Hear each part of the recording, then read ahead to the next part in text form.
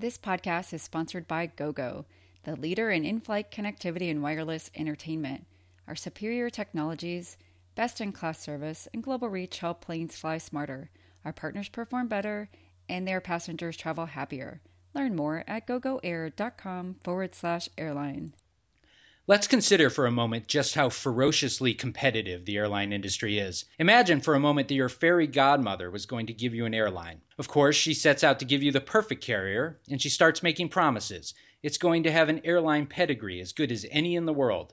It's going to sit among one of civilization's great established economies. It's going to have not one, but two major hubs with huge opportunities connecting its already giant home economy with the biggest economy in the world. And you're going to receive this airline at a time when air traffic is growing the world over and oil prices are delightfully low. Sounds good, doesn't it? Yeah, sounds real good. Until that is, she hands you the keys to the headquarters of Air France KLM Group. And if you know a lot about the airline industry, you're probably feeling a little disappointed right now and maybe wondering whether a bottle of aspirin comes with this so-called gift. Because even with so many things going for it, competition and labor relations have kept Air France KLM from grabbing the brass ring. Now, the airline group did earn a profit in 2015, but it's a tenuous one, just 3% operating margin. That's worrisome in a year with such low fuel prices. What's even worse, that was the airline group's best year since 2007. I'm Jason Cottrell, Vice President of Airline Weekly. And I'm Seth Kaplan, Managing Partner of Airline Weekly. We're going to talk about Air France KLM's host of troubles and possible signs of hope. We're also going to discuss how Air Canada is catching WestJet, how Copa is managing amid the South American crisis, and Virgin America's good but not great quarter. It's all coming up on the Airline Weekly Lounge.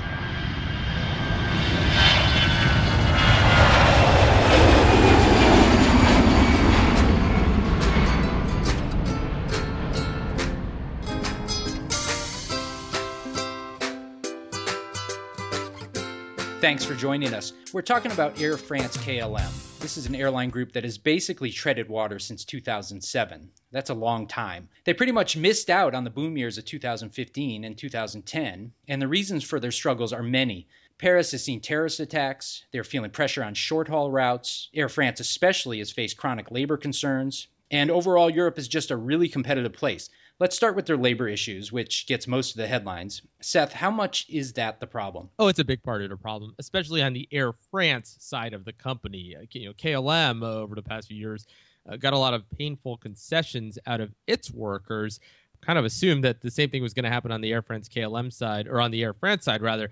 And by and large, it hasn't. Not to the degree that the company felt it needed. So you've got talks with pilots set to restart again soon here. But generally speaking, the labor issues, it's not just a cost issue per se. We're not just talking about pay rates and benefits and all that. It really kind of hamstrings the company's ability to do strategically what it wants to do. For example, it wanted to take its Transavia low-cost unit and really spread it around Europe, set up units in other parts of the continent, and it couldn't do that, because it couldn't get the right agreements from its pilots to do that. Now, set aside for a minute how advisable that would have been. We know setting up low-cost units within legacy airline groups is never an easy thing, but the point there is that the airline couldn't do what it wanted to do in other realms too. It just hasn't always been able to do the things that it wanted to do. So it's the inflexibility of its workforce, in addition to just the fact that it is a rather expensive workforce, that makes things difficult. Another thing, Jason, it's funny. You asked me something last week that I didn't have a great answer for at the moment, and it's funny because this is the answer. You asked me, we were talking about Norwegian and how it's growing so quickly, but never really seems to translate that growth into growing margins, growing profitability. And you asked me, has there ever been an airline that managed to grow its way out of trouble? And it's funny because if there ever really was an answer in the world, the answer to that at one point was, of all things, Air France KLM. This is a company that is, of course, Air France and KLM merged a little more than a decade ago now, back in 2004. And, at the time, they had to promise for political and labor reasons not to get rid of jobs. And, that seemed like, well, gosh, you're merging. Wouldn't you want to have that flexibility to get rid of, to eliminate some redundant positions? The way they made it work, and don't forget, that was a very, very successful merger early on. The way they made it work was precisely through growth. They didn't really need to get rid of any jobs because at the beginning anyway, they were growing very rapidly. So they ended up needing all the people. In fact, hiring some new people at the bottom end of the wage scale. And of course, growth equals scale equals more junior employees on average, which even with a high cost workforce does bring down average labor costs when you're adding some of those younger employees to the mix. So there you go. Bring it all full circle from Norwegian last week to Air France this week. Air France was one airline that did for a time manage to grow itself out of trouble. Alas, here we are now, and it's not growing. It doesn't really see any profitable opportunities for growth. And so that fact alone, the fact that it's not growing, the fact that, by extension, its workforce is gaining in average seniority, that too pushes up labor rates, not just what you pay, a pilot or a flight attendant or somebody with X number of years per se, but the fact is that the X now is higher each year. The airline doesn't grow. And setting aside labor for a moment, they're seeing a lot of competition from Ryanair, EasyJet. Even Norwegian is flying more and more to Paris. What's the short haul picture look like? Oh, it's still brutal. Yes, Ryanair and EasyJet especially, and Norwegian as well. Paris now long haul for Norwegian as well as short haul routes from Orly for them. Vueling is there. Yeah. I mean, it's just a lot of low cost competition. And when we say low cost, we're talking about airlines that have costs, in some cases 30-40% below what Air France has. And on short haul, you're just not going to make it up on yields. Now, they got mostly out of the provincial, base business where they were flying these point-to-point routes. At one point, flying a lot of them, which weren't even feeding its long-haul network from places like Toulouse, elsewhere in France, and so that was just a real disaster because it wasn't even like these routes were contributing to the network. I mean, it was quite simply if EasyJet had far lower costs and if the fares weren't all that much higher in Air France, Air France was going to get killed. So at least, more now than a couple years ago, they are focusing again on feeding the very powerful long haul network. But yeah, short haul, at least per se, on a sort of a fully allocated basis, is going to be a very difficult thing for them. Okay, speaking of long haul, we had a big write-up on Air France KLM in this week's issue. And one thing we didn't really talk about is competition from the Gulf carriers. They continue to grow, and we know this is a big deal for Lufthansa. We also know it's not such a big deal for British Airways. How big of a deal is it for Air France KLM? Yeah, well, just as they are sort of geographically positioned in between the two that you just mentioned, probably somewhere in between also when it comes to the Gulf carrier threat. Now, one caveat, by the way, I mean, we have to remember when IAG, the parent of British Airways, Iberia and of Vueling, says that they're kind of sanguine about the whole Gulf carrier threat. We do have to remember, just kind of a little asterisk, that they are 10% owned by Qatar Airways. So their views could be perhaps influenced to some degree by the fact that they're owned partly by one of those airlines, and not only by strategic considerations, but legitimately, look, I mean, yeah, they are more of a transatlantic facing airline. By extension, the Gulf carriers, for the moment anyway, don't compete all that much just across the Atlantic, and so they are going to be less concerned. Lufthansa competes for a lot of the same traffic flows to India and so forth. And Air France, just kind of when you look at their exposure, somewhere in between the two. When you listen to them speak less about the Gulf carriers than IAG does, but clearly there's a lot that they can't do as well as they would like to do it because of the existence of the Gulf carriers. And so they're watching closely what's going on in the Gulf right now because it's life is not getting easier for those carriers themselves. But the bottom line is they continue growing very rapidly, even if not profitably. And in the end, it's capacity. It's in the marketplace in a lot of key markets between Europe and India, Southeast Asia, Australia, and so forth, and with significant impact certainly on Air France KLM. Okay, we like to peddle hope on this podcast, so let's look at reasons for hope. Let me throw out a few. The airline group has reduced its debt. We saw in the fourth quarter, the transatlantic market is holding up. They have a terrific asset in their JV with Delta. And we mentioned in the issue that Air France KLM is pretty good at dynamically managing its network. What do you think is the most compelling reason for hope? Yeah, certainly all of those are hopeful.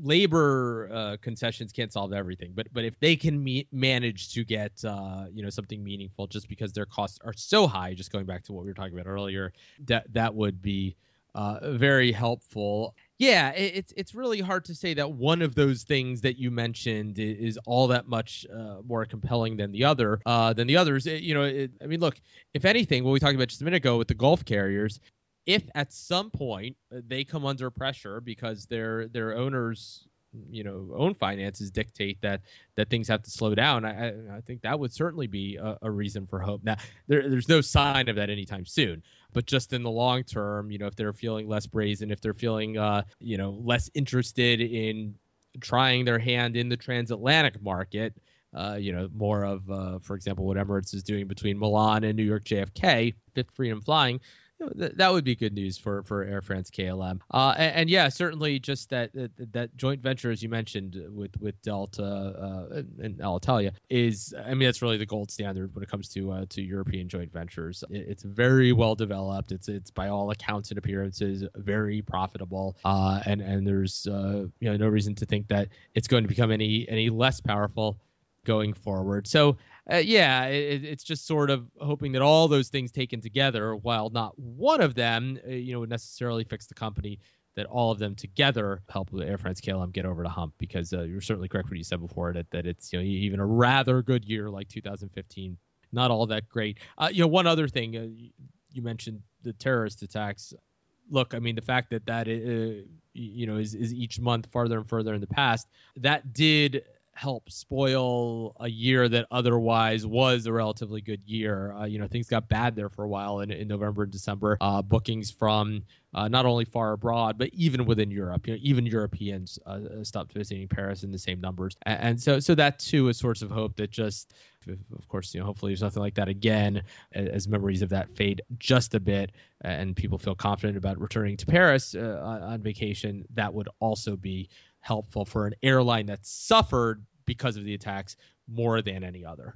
Now, last week we heard the CEO say something that echoed through the halls of Airline Weekly. He said that low-cost long haul was looking, quote, more and more convincing, unquote. What do you make of that? Spoiler alert, Seth is a skeptic. Yeah, no, we mentioned that Air France has gotten involved in the short haul low-cost game with Transavia. But they've stayed away from low-cost long haul, so that distinguishes them from Lufthansa, which is very bullish on that with Eurowings. Yeah, look, we're talking about a model that still, by and large, has never really succeeded around the world. Some limited examples notwithstanding, some examples right now driven by cheap fuel of airlines that are managing relatively well, notwithstanding either. Gosh. We don't know if he was trying to telegraph a willingness to try it, but he certainly sounded less skeptical than he had been in the past. The thing about low-cost long haul is that, well, look, I mentioned Lufthansa. So they're doing Eurowings, the separately branded unit, but they're also doing this other experiment where they just have lower paid crews. They got some labor concessions where they're flying to, a place like Tampa, where they said, look, this would not otherwise be viable with lower paid crews. And you don't need a low-cost unit and a separate brand to lower your costs. There are things you can do. You can just densify your cabins, your unit costs go down. You get labor concessions, your unit costs go down. And so one thing that sometimes doesn't make sense is, when airlines establish these low-cost units, which, by definition, the idea usually is, well, this is for people who don't care as much about amenities, who just want the lowest cost. And then they go out and spend all this money, branding these units, branding them Scoot, or Rouge or what have you. So if Air France can just lower its unit cost somehow, perhaps by doing it in a way like Lufthansa did it with the one part of the company where it's just higher density aircraft flown by lower paid crews, well, that's almost always a win as long as you're flying a market that can support it. And that's the other key. Obviously, it's very possible to get into a situation where, your costs have dropped, but your revenues have dropped even more, and that's often why low cost long haul doesn't work. So, we'd have to hear more about what he's thinking. But again, it's we're talking about something that, yes, seems to be less bad for the moment than it traditionally has been, largely because of cheap fuel costs. But we're a long way from declaring that low cost long haul is suddenly a good model where, after all these decades of it not really working. Okay, let's wrap up the Air France KLM portion of the show with this week's existential question. Seth, who'd you rather be? Air France KLM with all its problems, or Korean Air, who has a more singular problem that is, unfortunately, one that's literally the size of China? Yeah, gosh, good question. I might hedge here and say, well, if anything, Korean Air has probably more opportunities. Look, it can go do a JV with Delta, which would be very, very helpful. By all appearances, that's something that Delta has wanted and Korean Air has shied away from. For all the challenges that exist, and for all the things that are maybe just kind of worse in the world for Korean Air right now than they were a few years ago, they would almost certainly be better off with a JV than without one. Especially with an airline like Delta that's just really good at that game. But on the other hand, there's some structural things that are just different now. You mentioned China. All these new nonstop routes from China to North America, especially, that overfly Seoul. That's just those are just opportunities that have gone away from Korean. Those are passengers that that often would have connected in Seoul, who now just don't have to do so anymore. And so, that, along with, if China's economy is slowing, so if you have more service, more capacity, more nonstop capacity, which people are always going to prefer, and on the other hand, perhaps less demand, which we haven't seen that manifest yet. Demand from China is still, for the moment, rather strong, but is that going to hold up? For some reason, air travel demand holding up in the face of other things slowing down in China. I don't know. We'll see. But if it doesn't, then Korean Air could be in for some challenges that could really linger. Challenges that, on the other hand, might force it to do some things that it didn't want to do, such as the JV and just kind of partnerships more broadly for an airline that has been a longtime SkyTeam member and certainly has some key partnerships, but more of an arm's length relationship in general with other airlines. Air France KLM, it's hard to think of anything like that out there. I mean, this is an airline that's certainly taking advantage of all its opportunities in terms of partnerships and so forth.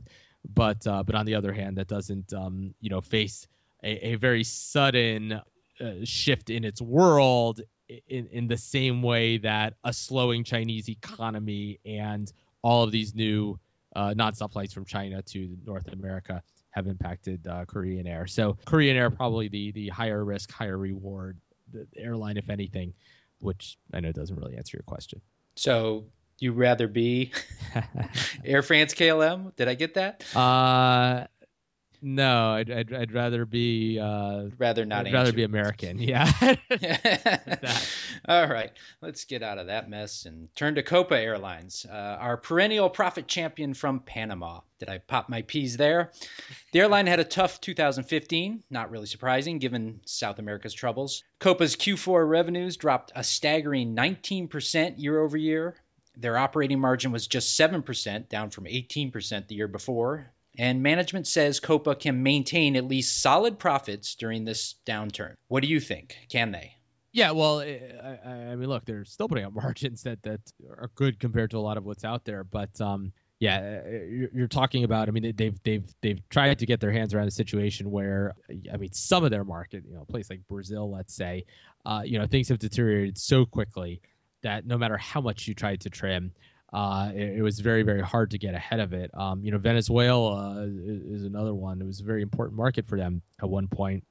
It just became very hard to get ahead of that. Yeah, they're slowing their growth a lot, which is rather clearly what they need to do. I mean, for a long time, the story was, wow, they're growing really quickly, but apparently demand is keeping up with that growth. And, airlines like to grow. I mean, we talked about earlier, when you're growing, you're just always, kind of hammering down your unit cost and the rest of it. And actually, with cheap fuel costs right now, for a lot of airlines around the world, growth actually becomes more desirable again. I mean, in the U.S. especially, it's a place where you see airlines kind of ramping it up to some degree. And gosh, when you grow, yes, it puts downward pressure on your unit revenues. But when you grow and when fuel is cheap, so you become more of a fixed cost business again, just really beneficial impact on your unit cost. But when you're Copa right now, you just unfortunately have to miss out on that, all the cost benefits, because the demand's just not there. And so, yeah, I mean, look, they will always be a leader in their region and one of the more successful airlines in the world. But we're just at a moment of time now where they have to get ahead of the deteriorating demand. But when you see how dramatically they're slowing the growth right now. And they, by the way, have done things like, lease out aircraft to United Airlines, which remains a very close partner of theirs. They clearly take it seriously. I'm sure they will manage to get the supply and demand balance, back more in their favor. But hard to go through what they've done. For a while, they seem to really be defying gravity, and in the end, it caught up with them. Air Canada has a weak home currency right now, but the airline seems to be weathering it pretty well. Its fourth quarter net profit was a record, and its 2015 operating margin was a healthy 11%. For comparison's sake, WestJet's 2015 operating margin was 14%. But the story here is that Air Canada has closed the gap to just 3%. It was 6% in 2014. We mentioned in the issue how Air Canada is focusing on minimizing unit costs. How is that helping them? Tremendously. Interesting. Here you have a legacy airline that is really, really, although obviously revenue focused, still really optimizing for hammering down its unit cost. They have densified their aircraft to an extent that, my guess, without trying to run all the numbers, is that they have densified more than any other airline in the world. I mean, just what they've done with their 777-300ERs. I think they put something like 100 extra seats on the planes or something like that. And so, that has really beneficial impact, obviously, on your unit cost. Again, I mean, we keep saying in a different context here. Yes, it has a negative impact on your unit revenues, but for them, especially in a weaker economic environment now, their timing seems to have been really good, because the revenue opportunities aren't the same, in a lot of their markets as they once were. So playing the cost game has really worked out for them. Now, remember, they have Rouge, which is that low-cost long-haul unit. Also does a low-cost sort of short to mid-haul, flying down to the Caribbean and so forth. But what I was talking about before, the densification, I'm talking about mainline Air Canada. So kind of like what I said earlier about, do you need to start a low-cost unit, or can you just make your airline lower cost through density, which anybody can do, and you don't need labor concessions and the rest of it to just densify your aircraft. And so, hard to say which of the two has had the bigger beneficial impact, the actual low-cost unit, or just making mainline a lower cost operator. But yeah, clearly it's worked well. And like I said, if anything, their timing probably turned out to be better than even they expected. I mean, these were decisions that they mostly made before the world changed and before fuel got cheap and the Canadian economy and currency got worse. But they might have made sense anyway, the densification and all that, and just kind of the focus on unit cost, but ended up working out better than they probably anticipated. Moving on to our last airline of the day, Virgin America. The San Francisco-based carrier reported a nice 14% operating margin. Not bad at all, but still near the low end among the U.S. carriers. Virgin is having some severe trouble in Dallas. Do you think Dallas gives them an asterisk on their lower earnings? You mean like an excuse? Yeah, like a pass. It's a nice way of saying excuse. Well, but I mean, that was their decision to build up Dallas. Right. Consider Dallas a sort of a one-off event. It's isolated. It's not germane to their business model. Well, yeah, but I looked at DO schedule data earlier, and it's about 6% of their ASMs. So it's significant, but not. It doesn't explain most of what's going on at the company. But yeah, I mean, look. That was their decision to go into the lion's den there and compete against, American, a huge revenue producer, which itself is having issues in the market because of, in turn, what Southwest has done over at Dallas Love Field, which is where Virgin has done its build up. It shifted from the main airport, Dallas-Fort Worth, over to Dallas Love Field and roughly doubled its presence in the market. Then you have Spirit doing its thing. And so, if anything, that's just kind of emblematic of Virgin America as a company, that they compete in a lot of very competitive markets where they are generally not either the best revenue producer or the lowest cost producer. And so they're just kind of caught in the middle. And that's what they are as an airline, even in a place like San Francisco, where, which plays more to their strength. Still, you've got mighty United there that'll just kind of always be better positioned to chase the corporate contracts and the rest of it. And Virgin America, gosh, I don't think that they are the number one airline in any market that they serve anywhere in their network. You know what I'm saying? In other words, somebody else always has more frequencies, more seats, and all that sort of thing. And they have the nice onboard product, although even they're not the same advantage that they once did, when they debuted almost a decade ago against, bankrupt airlines flying around dirty old planes. I mean, they went from having probably the best transcontinental product to arguably the worst now, in the sense that they're the only one without a lie flat seat. And so, yeah, they just kind of are this middling airline that, customers do like them. But Dallas, if anything, just kind of emblematic of their problems, their inability to really distinguish themselves in a way that translates into earnings. What about their refusal to offer what they call economy minus fares? Why don't they want to do that? Yeah, they're making fun of the what Delta has called basic economy, and American and United have signaled that they're going to match that. And that it seems to work very well for Delta, and that's why American and United are trying to match it. Basically, this planning, I should say, to match it. Basically just further segmenting the cabin. Giving themselves a way to compete against the ultra low cost carriers in a way that doesn't dilute all their revenue. Basically, just offering a product that is only going to appeal to very price sensitive travelers. Virgin, a brand conscious airline that doesn't like to do certain things that it feels would devalue its brand. But it does take you out of the ball game for certain passengers. Either that, or you do end up having to dilute your entire fare structure.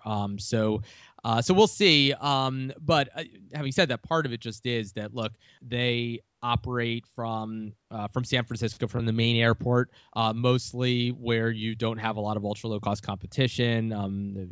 There's some more of that at LAX. Basically in a lot of their markets, the transcontinental markets, which still represent a huge percentage of their business, you don't have the ultra low cost carriers competing. So part of it just is that they're not exposed to as much of that as some of the other airlines.